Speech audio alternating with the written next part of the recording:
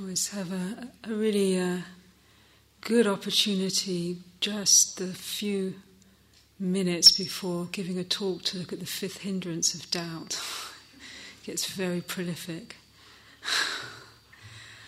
There's a very, I find a very helpful teaching that the Buddha gave, which I'd like to begin the talk with tonight, where he said that the highest or the most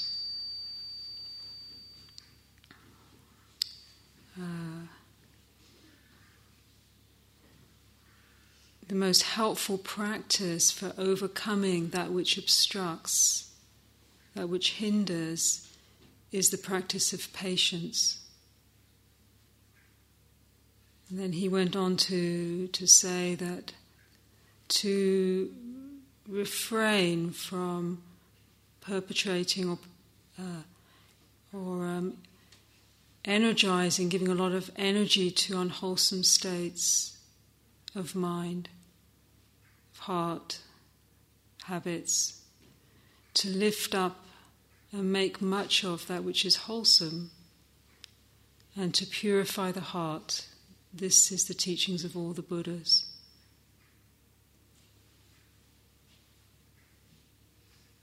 Patient endurance is the highest practice for overcoming that which obstructs, to refrain from unwholesome states, to lift up that which is wholesome, and to purify the heart. This is the teaching of all the Buddhas. So if someone asked you what is the essence of Buddhism, that would be a very succinct way of responding. What was particularly interesting about this teaching that he gave was that he gave it spontaneously to a gathering of already, apparently, so the text says, already enlightened beings that had gathered to hear his teaching, spontaneously gathered on the full moon night of the month of Asala, which is the month of February, and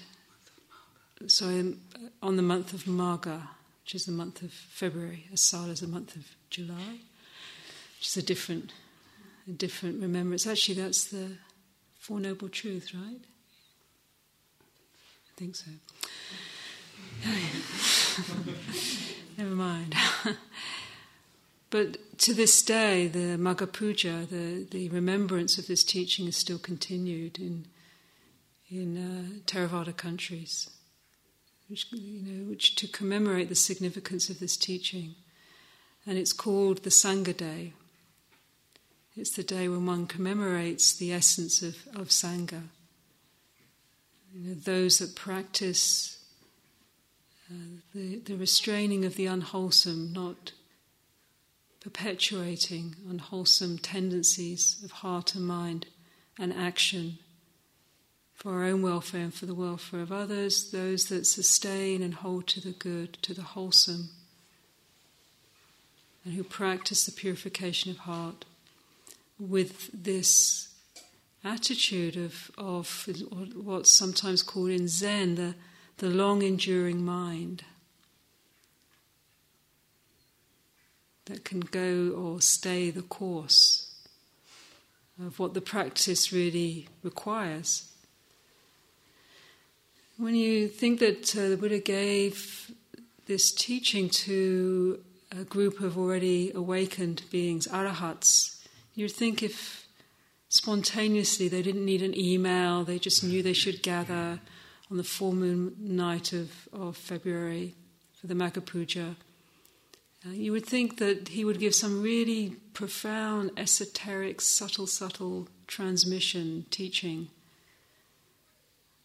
And yet the first utterance was this word patience, kanti paramita. Patience is the word he used again, highest tapas, which means to purify, to overcome that which obstructs. So in this retreat, for many of us, and speaking in the groups and hearing what's happening, people, often a lot of the work is quite subtle in terms of adjusting one's expectations and attitude in relationship to the practice. The long enduring mind or the patient mind isn't a sort of an attitude that's sort of waiting for things to change sometime magnificently in some sort of great shift where we don't have to be challenged or face difficulty. But it's more this willingness to just be with how it is in this moment, to be and to meet our experience here and now, how it is, whatever emerges for us, whatever comes to us in our life, our willingness to work with that, to allow it to be, to have, as Ajahn Sumedho, a monastic teacher, would say, to have all the time in the world to be with this moment as a practice. I find that quite helpful. It's to practice with a sense of it's not shifting quickly enough for us is a recipe for a lot of frustration, a lot of difficulty. It already compounds what's already existing as that which might be difficult to be with. So in the seed of this quality of patience has a lot of compassion in it. There's the willingness to be with the struggle or the challenge or the difficulty is cultivating, it helps cultivate this quality of kindness, of compassion, openness, softness, listening more deeply into that which we haven't resolved or healed, or which is still the sharpening sword, as Ajahn Chah would say, for our wisdom and for our compassion. That which obstructs actually has opportunity in it. It's not just a drag, it's not just something gone wrong. So the adjustment of attitude is really important, and in many ways beyond the teaching of technique or method. Ajahn Chah's teaching was very much about right view, how to approach and be with our experience in a way that's translatable and transportable from the retreat format, from the formal sitting, into to everyday life, into whatever situation we find ourselves in, and with whatever is happening. If the view, if the attitude, if the approach is based in wisdom, then everything is. We can practice with everything, every situation, whatever it happens to be, every mind state, every relationship, every challenge. It can all be the ground for our practice. If our practice is dependent upon a particular mind state, or feeling a particular way, or having a particular circumstance, or particular people that we prefer, or environment that we would wish for, it's not to say that those aren't important things to have in place, but we can't always control that. And if we overly depend on making the external situation or the inner mind state something that we feel comfortable with, that we feel is conducive, then that's wonderful. But when it shifts and we can't maintain control, and we're faced with that which is more challenging, then that's when it's important to have right view, to know this is how it is. And this is the place where we meet how it is with the right quality of mindfulness, quality of attention, quality of inquiry, quality of patience, compassion. Not, as Thanissara was saying in his talk, or Ajahn Manindo's experience when Ajahn Chah gave him the teaching of not how it should be, but how it is. If it shouldn't be like this, it wouldn't be like this. is quite profound.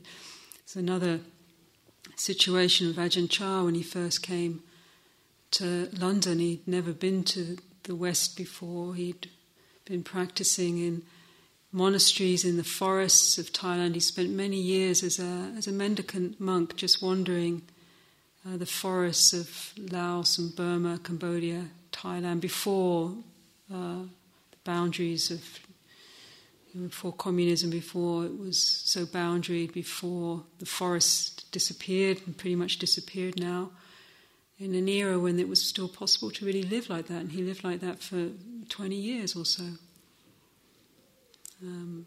And yet he said that his most, obviously it was a very powerful practice to live as an alms mendicant, simply a renunciant.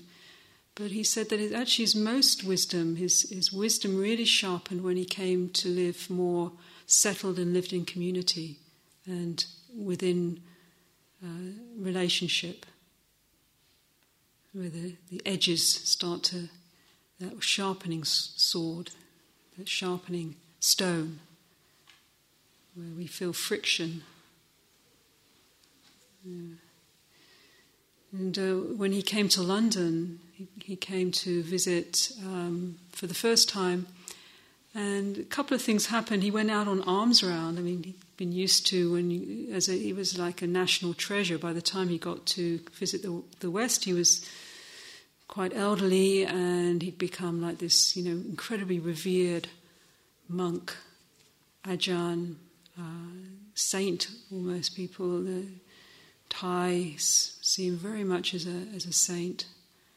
So he comes to London and he goes Hampstead on alms round, and these yobbos come up to him and sort of start trying to do kung fu. It's like kicking towards him. They didn't actually kick him, thank goodness, but they were sort of like, very aggressive. And in Thailand, the worst insult you can do is to point your feet.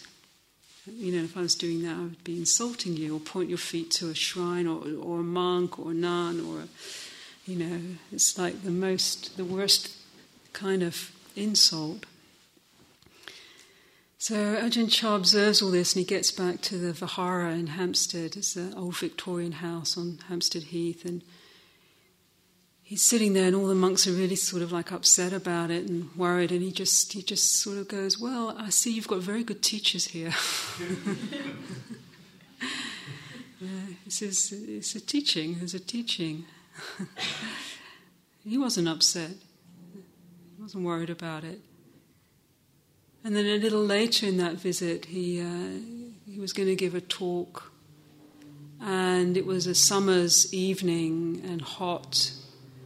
And people had gathered to hear the great Ajahn, and there's a lot of excitement and anticipation. And because it's such a lot of people crowded into the room, and because it was so hot, the windows were opened. And right across from the Vihara, the dwelling where they were, the house where they were, was a pub. And that night they had a rock band going full blast, and of course through the open windows it was really hard for anyone to hear anything, or for Ajahn Chah to say very much, and people got very, very agitated about it, and Ajahn Chah would just sitting there, smiling, just sat there. People were getting quite restless and agitated and wondering what to do, and after a while he just looked at everyone and just said, "Are you going out? Are you being disturbed by that noise, or are you going out to disturb the noise? Is that really? Where's the real problem? Is the problem the noise, or what you're doing with it?" And that was, well, he's a master. He could use the situation to teach, but this pointing to right view, rather than the control of the situation, the environment, which is not always possible to control. When right view is established, the ability to meet life as it is, to meet the state, again, that preparation, meeting in this hothouse of the meditation retreat, learning to meet how it is. And for many of us, it's not how we want it to be. It hasn't been how we exactly wanted it to be, or it has been for a while, some really very good experiences, and then sometimes just seeing how quickly that can shift. And an emotion can come, or a state of mind can come up that we weren't really planning to have to visit again, or have to experience again, some old wound or storyline. There we go.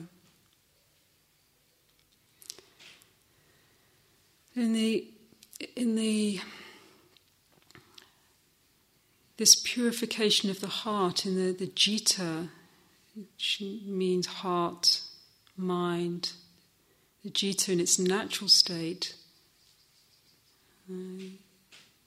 as we've been exploring and as we've been leaning into, listening into this quality of knowing, awareness, radiancy, luminosity, immovability, reflective. But the jita is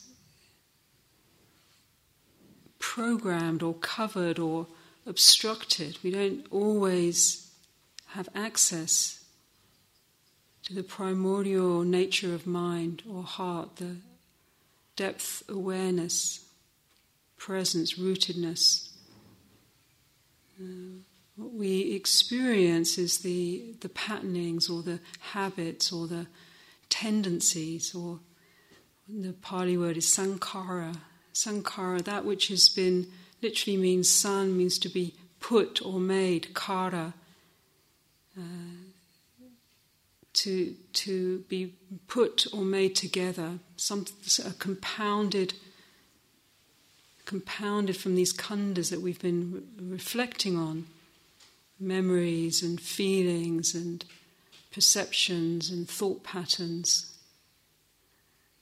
And some of these, when we come to practice and we bring awareness, we start to experience and open to some very persistent tendencies, patterning, sankharas that have sometimes a lot of sticking power.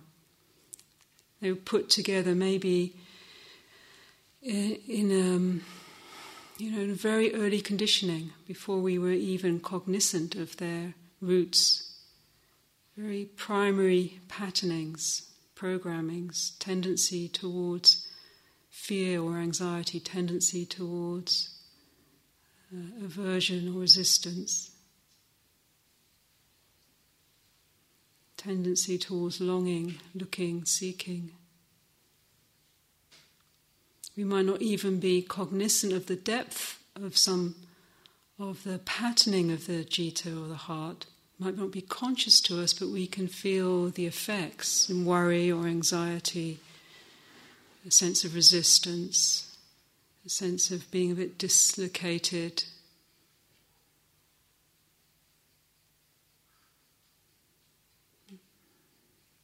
And so when these come up, or when there's a space and we start to feel either the feeling tone of it, or the emotion, or the mental cognitive inner voice that's judging, criticizing, and sometimes it's very, very hard to actually bear with, to be with, and not just react or not be shaped by those patternings or those sankharas, those tendencies.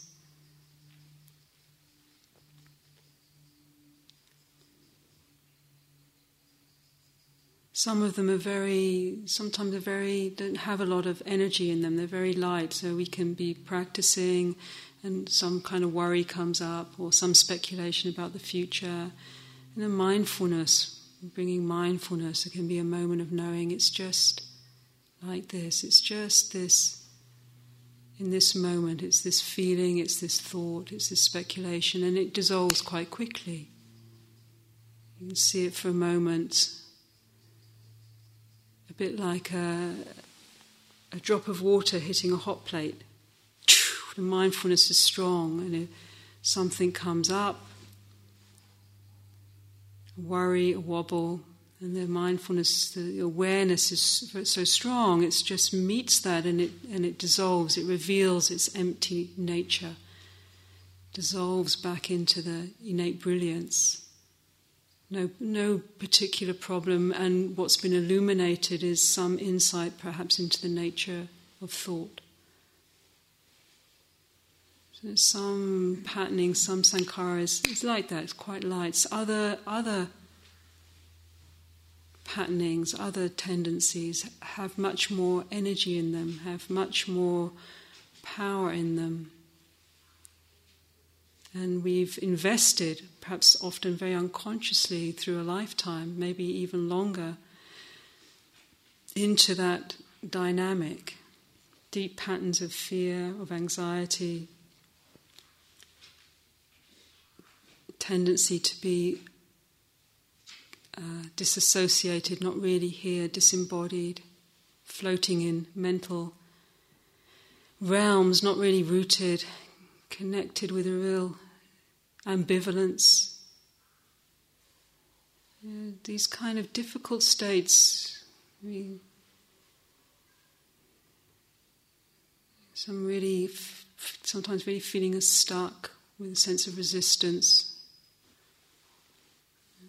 And one doesn't even quite know what it's about sometimes. It doesn't know, but it appears and it comes. And in the meditation, if we don't have right view when we meet these ancient, quite familiar places, then the tendency is to either try and push away from that, or to identify and take it very personally, to start to struggle with it, to become it. If we don't have mindfulness, we basically have two options. We either repress it or we become it. We become unconscious, we move away, or we just get shaped by that sankhara, by that patterning, and we find ourselves struggling, judging ourselves, creating a self and then judging it.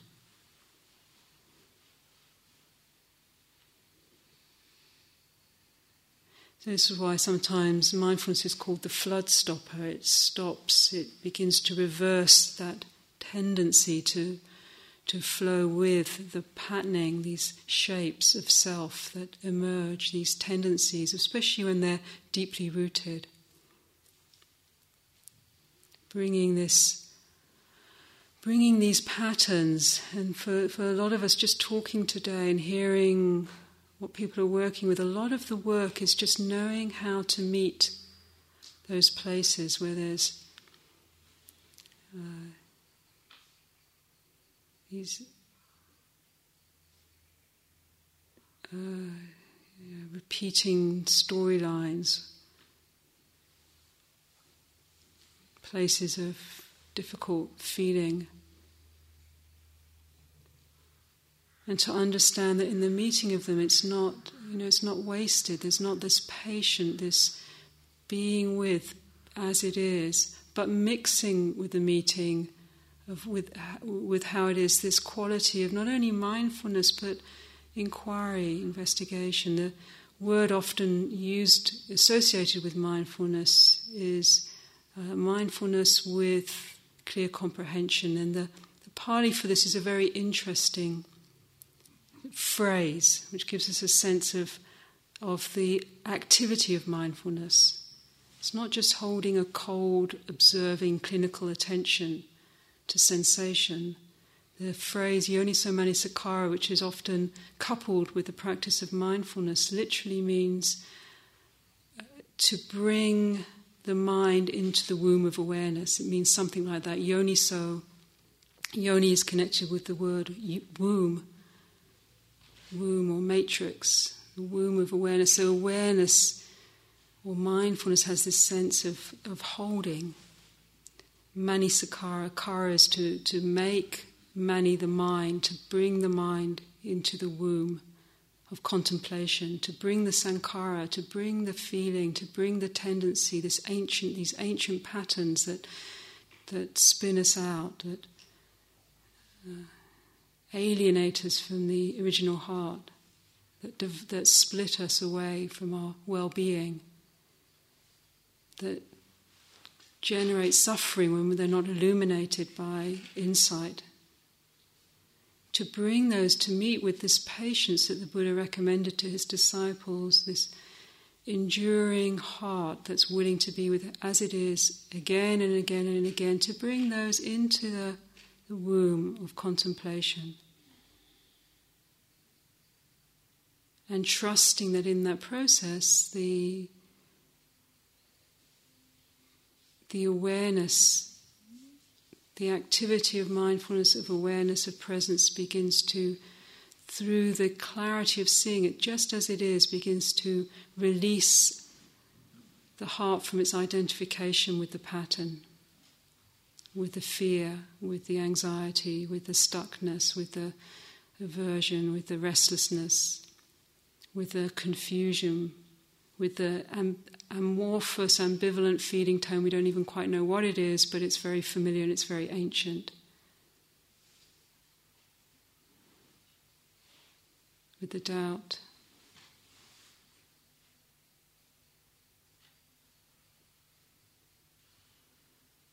In my own life, this has been a really important principle, and I've found it very powerful. I had a lot of we talked about the second noble truth, the nature of wanting and not wanting the mind as that which generates struggle. It's called the two forms of desire and aversion,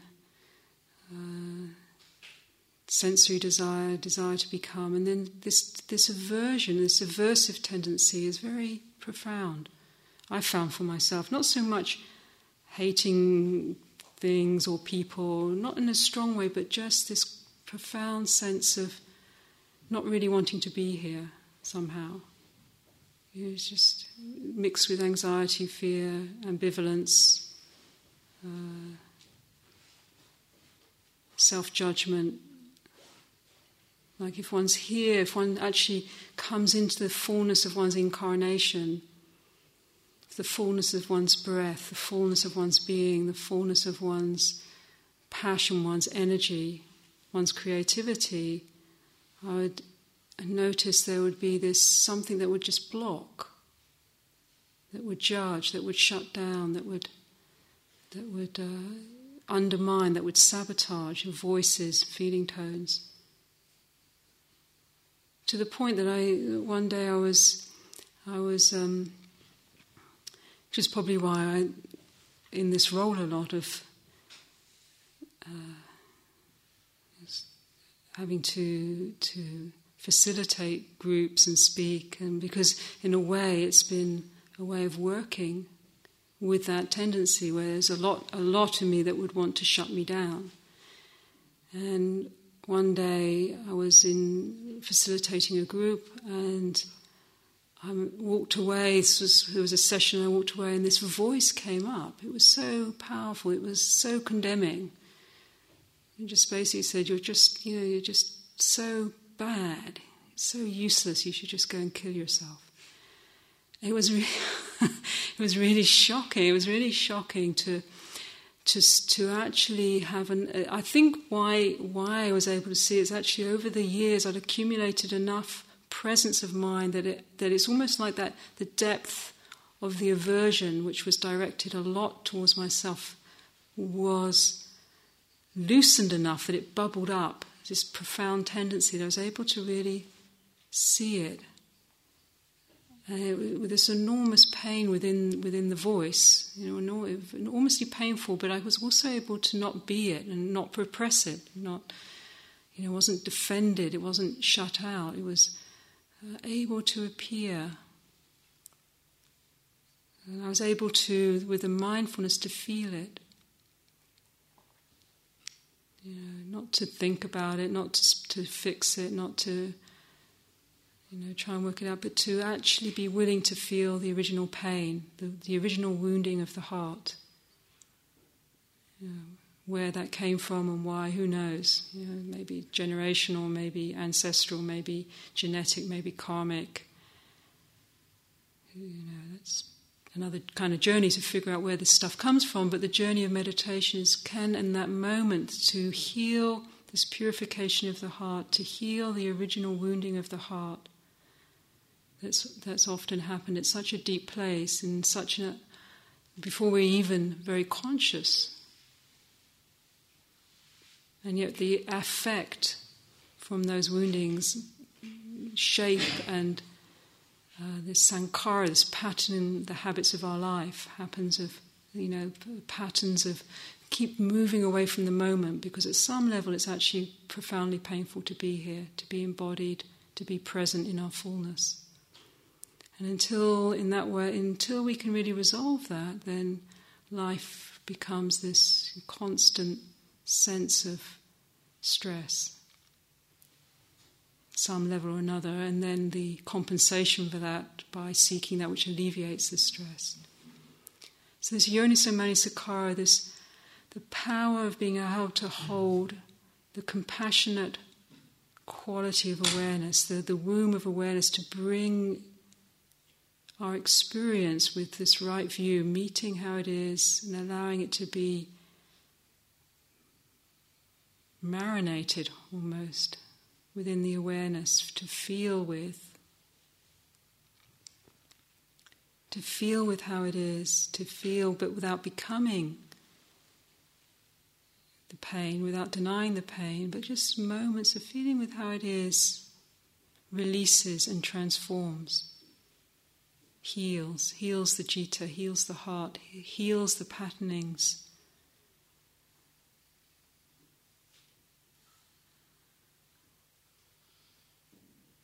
And one of the things Ajahn Chah said, that without desire, without aversion, there's no practice. It's actually these challenges that come that actually are the cause. They are the instrumental in the capacity for us to cultivate wisdom and compassion.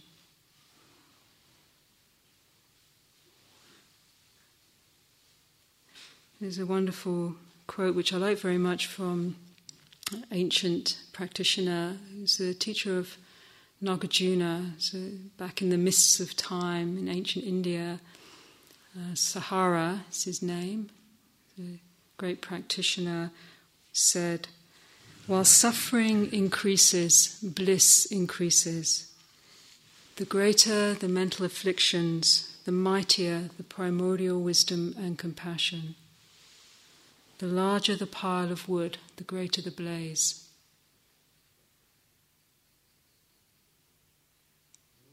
So we could feel, that which obstructs us is a real drag. It's really, and we just want to get it out the way quickly. But with this right view that Ajahn Chah would always encourage, this willingness and this great patient, long enduring heart that the Buddha encouraged to even his enlightened disciples, we can actually shift the perspective and realize actually we have a lot of manure for our garden. The garden of the heart. It's just really mostly a question of being patient with the practice, with the fruition of the practice. It's not wasted. What you're doing is not wasted. The moments of mindfulness, it will bring fruits into your life. Mysterious and magical fruits, wonderful fruits. It's been my experience. It said in the Kuan Yin Dharmas, the way and the response are intertwined inconceivably. Practice the way and there's a response that emerges in our life.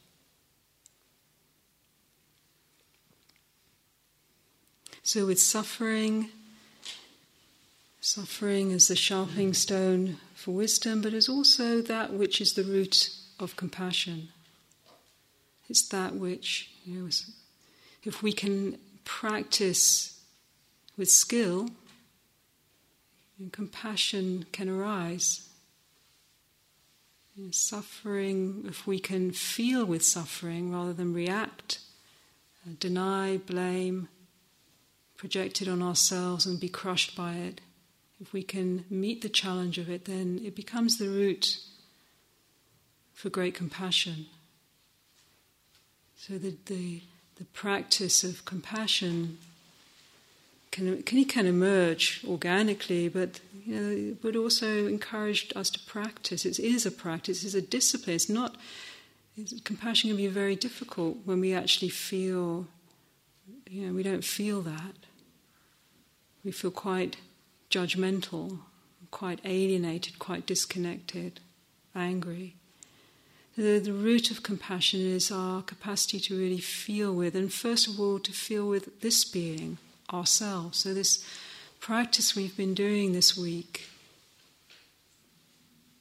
we're learning not only to free the heart, to see into the nature of the five khandhas, but also to bear with, to feel with life, to bear the reality of life,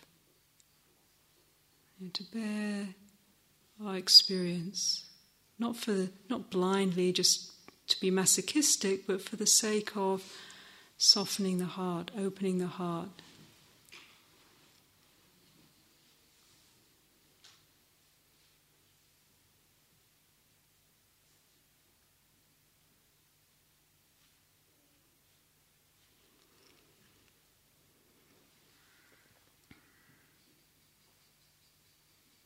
The practice of kindness, metta, is we can generate loving thoughts, but in the core again of this practice is can we be with things as they are in a kindly way?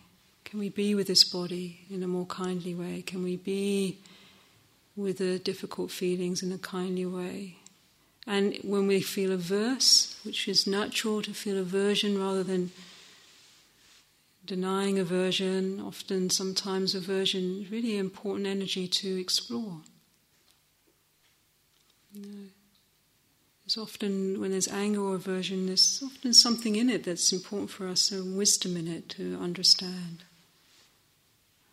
to really discern, to know what's happening here, what's in the heart of this feeling of resistance or aversion, exploring into it, to feel into it. I know that often when I feel irritable or averse or negative, often it's to do with how I don't hold boundaries well enough in terms of honouring my own needs or being kind to myself, knowing how to look after myself properly, and then overriding the natural mechanisms of well-being, clarity, knowing how to say no clearly. You just feel averse. Sometimes just tracking into what's happening here. So to be able to work with an energy like aversion, irritation, to contemplate it, but without the practice of working with aversion, irritation, the practice of kindness is also not to dwell in it, not to make much of it. So it's a real fine edge to contemplate it, to be able to decant. What is in every energy? There would be something important to understand, something that it's telling us. If we just get swept away by that energy, then we don't really understand it. We just become it and we act out. If we just repress it because it's not nice to be angry, which is our socialized conditioning, then we lose an opportunity. So the mindfulness is just to stay steady. And if that arises, can we be kind to that? Can we actually listen into it? Can we hear its nature?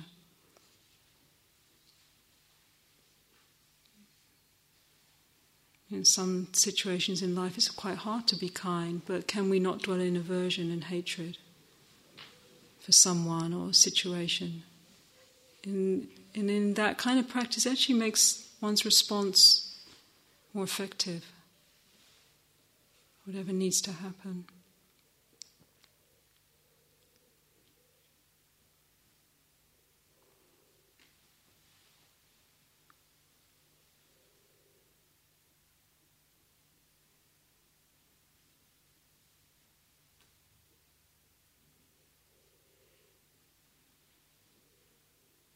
So I'd like to finish tonight the reflections with a quote from the Mahayana teaching about this nature of that which is difficult, that which challenges, that which is suffering, how it becomes the root,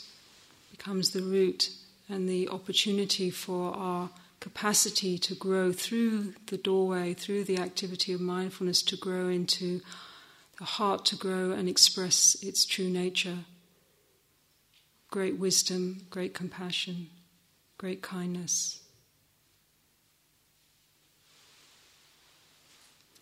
All Buddhas take the mind of great compassion as their substance. Because of living beings, they develop great compassion. From great compassion, the enlightened heart is born. It is like a great regal tree growing in the rocks and sand of barren wilderness. When the roots get water, the branches, leaves, flowers and fruits will all flourish. The regal Bodhi tree is growing in the wilderness of birth and death. All living beings are its roots. All Buddhas and Bodhisattvas are its flowers and fruits. By benefiting living beings with the water of great compassion, one realizes the flowers and the fruits of the Buddha's wisdom.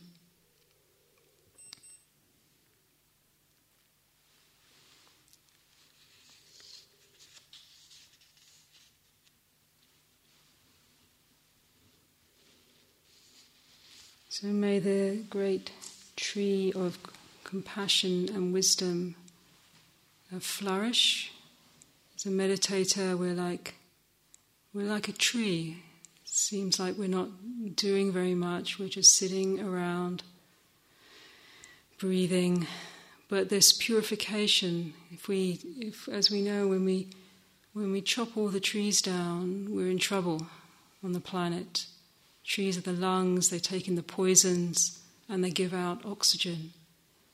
As a meditator, the one that's mindful, rooted in mindfulness, rooted in awareness, rooted in presence with right view, this greatly patient, compassionate heart, one's able to receive and feel the wounds, the pains, the sufferings, not only our own but of the world. And as if we breathe them in, touching with this mindfulness, with this compassion, with this awareness, and in their own way, through the process of the activity of mindfulness, the purification happens. It allows the world to breathe a bit easier as we release these painful forms and shapes that are no longer needed to be kept imprisoned in the corners of our heart, and trust more and more in our capacity for presence. We trust that, and allow that to work, to purify, to heal, to resolve, to illuminate. So thank you for your presence this evening.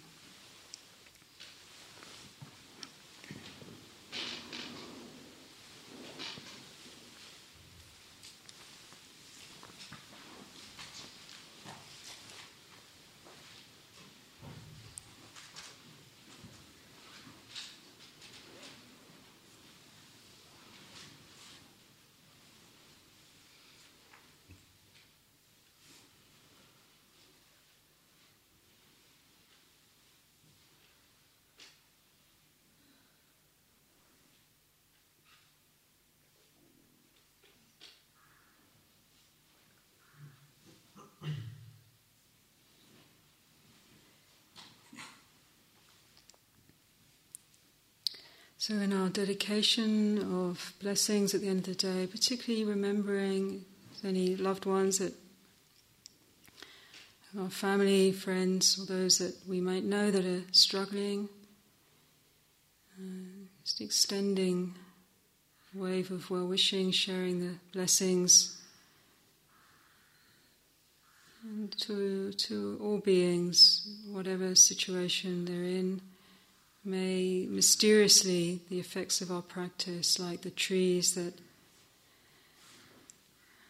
help oxygenate our planets, purifying the air, may mysteriously this practice help alleviate suffering for the whole.